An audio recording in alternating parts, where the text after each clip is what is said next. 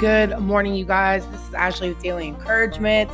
This is a little bonus episode. I'm kind of excited about this. I might start doing little 10-minute episodes for you guys, Monday through Friday.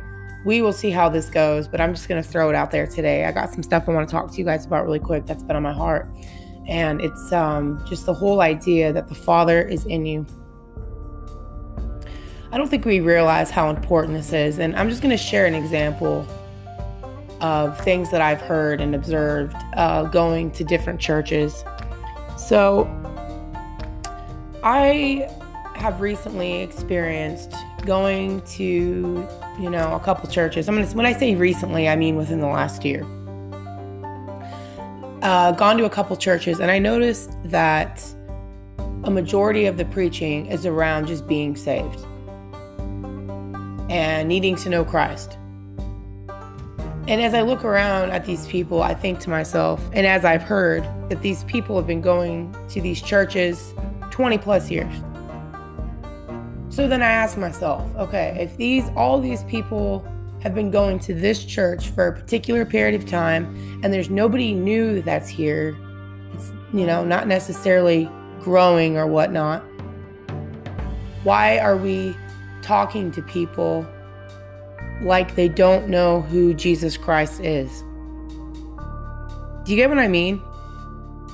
Maybe not. But I've just observed this pattern of churches talking to people like they don't know the Holy Spirit's in them. They don't know who Jesus Christ is. They don't have really a relationship with him. Always sort of talking down to that person, trying to get them to conclusions that they may already have, Because I sit there and I listen to this stuff and I go, I've been following the Lord for 15 years. Why are you telling me these things over and over again? Like it's like the same message. Be saved, submit to Christ. Okay, where do people make the transition of how do people progress in that? Because, okay, they did that, now what? And so anyway, this is all kind of stemming from that experience, as well as just looking at John 14 this morning. And Jesus is talking to his disciples. He's telling them, don't let your heart be troubled. Thomas goes, Lord, we do not know where you're going, and how can we know the way? He goes, I'm the way, the truth, and the life. No one comes to the Father except through me. And he goes, if you had known me, you would have known my Father. And from now on, you know him and have seen him. So then Philip's like, show us the Father. And he's like, have I been with you so long, and yet you have not known me, Philip? He who has seen me has seen the Father. So how can you say, show us the Father?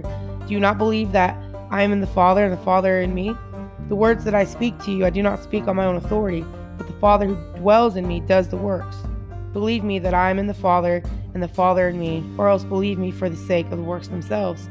So I just got a couple thoughts I want to share with you guys really fast. And it's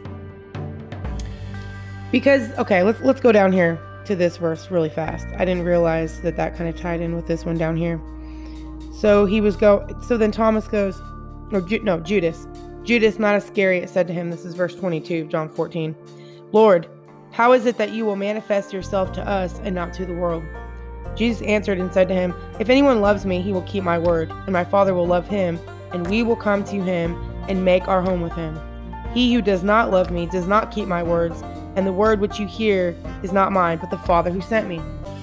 So, because they don't believe Jesus' words, they don't believe the words of the Father. When I say they don't believe, I'm talking about the Pharisees, the teachers of the law, the ones who looked at Jesus' life and came to the conclusions that he was absolutely out of touch with the Father. Like, you are not who you say you are, right?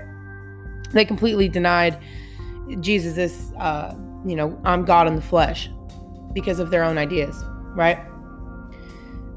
So, Jesus cannot reveal who he is if you doubt the words he speaks. He said he doesn't speak on his own authority, but his Father is working within him. So everything that Jesus says and does stems from the Father being in him, okay? So then Jesus talks about how he's going to send us the Holy Spirit. So if we now have the Spirit of truth, which is talked about in John 14 here, he goes, will not our process I'm asking the question, will not our process look the same? So just as Jesus Christ was so in touch with his Father being in him, we are supposed to be living that same kind of reality. We have the Holy Spirit in us. We should be so convinced that God is in us. And the works that we do should flow from the confidence that we have that God is in us. So why is it that churches treat people like they don't know the Lord? Why would somebody continue to go to a church if your very essence of who you are within yourself is being denied?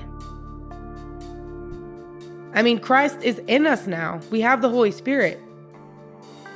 Why are the leaders not seeing that in people? Let's ask another question. Or let's just say this. The Father will do his work within us, but people don't receive it because they have an idea, like the religious people, of how that should look. Is that not what is keeping people from seeing Christ in you? Is there ideas that they have of how it should look? Just same problem Jesus Christ had. He's like, the Father's in me. I do what the Father tells me to do. So just realizing, you guys, that the same experience that Jesus Christ had, knowing his Father was in him, knowing that he was speaking the words of his Father, we should be having those same experiences. When you're in Christ and you're seeking him, you're reading his word, you're integrating his words into your life, he's going to give you revelation. He's going to give you understanding of how to do that. He's going to help you see how his word applies to your life. And when you apply that, your life's going to be transformed. And that's the basic process, right? That we can only do what we see our Father doing, right? That's kind of like with children. And I'm going to eventually, I want to talk about this a little bit more. This is a work in progress right now. But the whole idea that just as children develop, they come into the world, they bond with their parents, they get a sense of separateness, they put on ideas, they test ideas, and they become teenagers, they put on their own, they put things on and off, right, to develop a sense of who they really are. And then they go out into the world, right? It's kind of that same thing that we go through spiritually, and I don't want to get into that too much, but I'm just trying to make the point that children model what they see. And that's what happens with us. We model what we see the Father doing in our hearts and in our lives. And then as a result of that, hearing and seeing and spending time with the Lord, our actions and behaviors and words are going to be manifested out into the world, right? We're going to show who the Father is by the work he's doing inside of us, And so just realizing that the Father is in us, and we need to be really confident that the Father is in us and no longer allow people to sort of, how can I say this? Hinder us or stunt our growth because of the ideas they have about how it should look.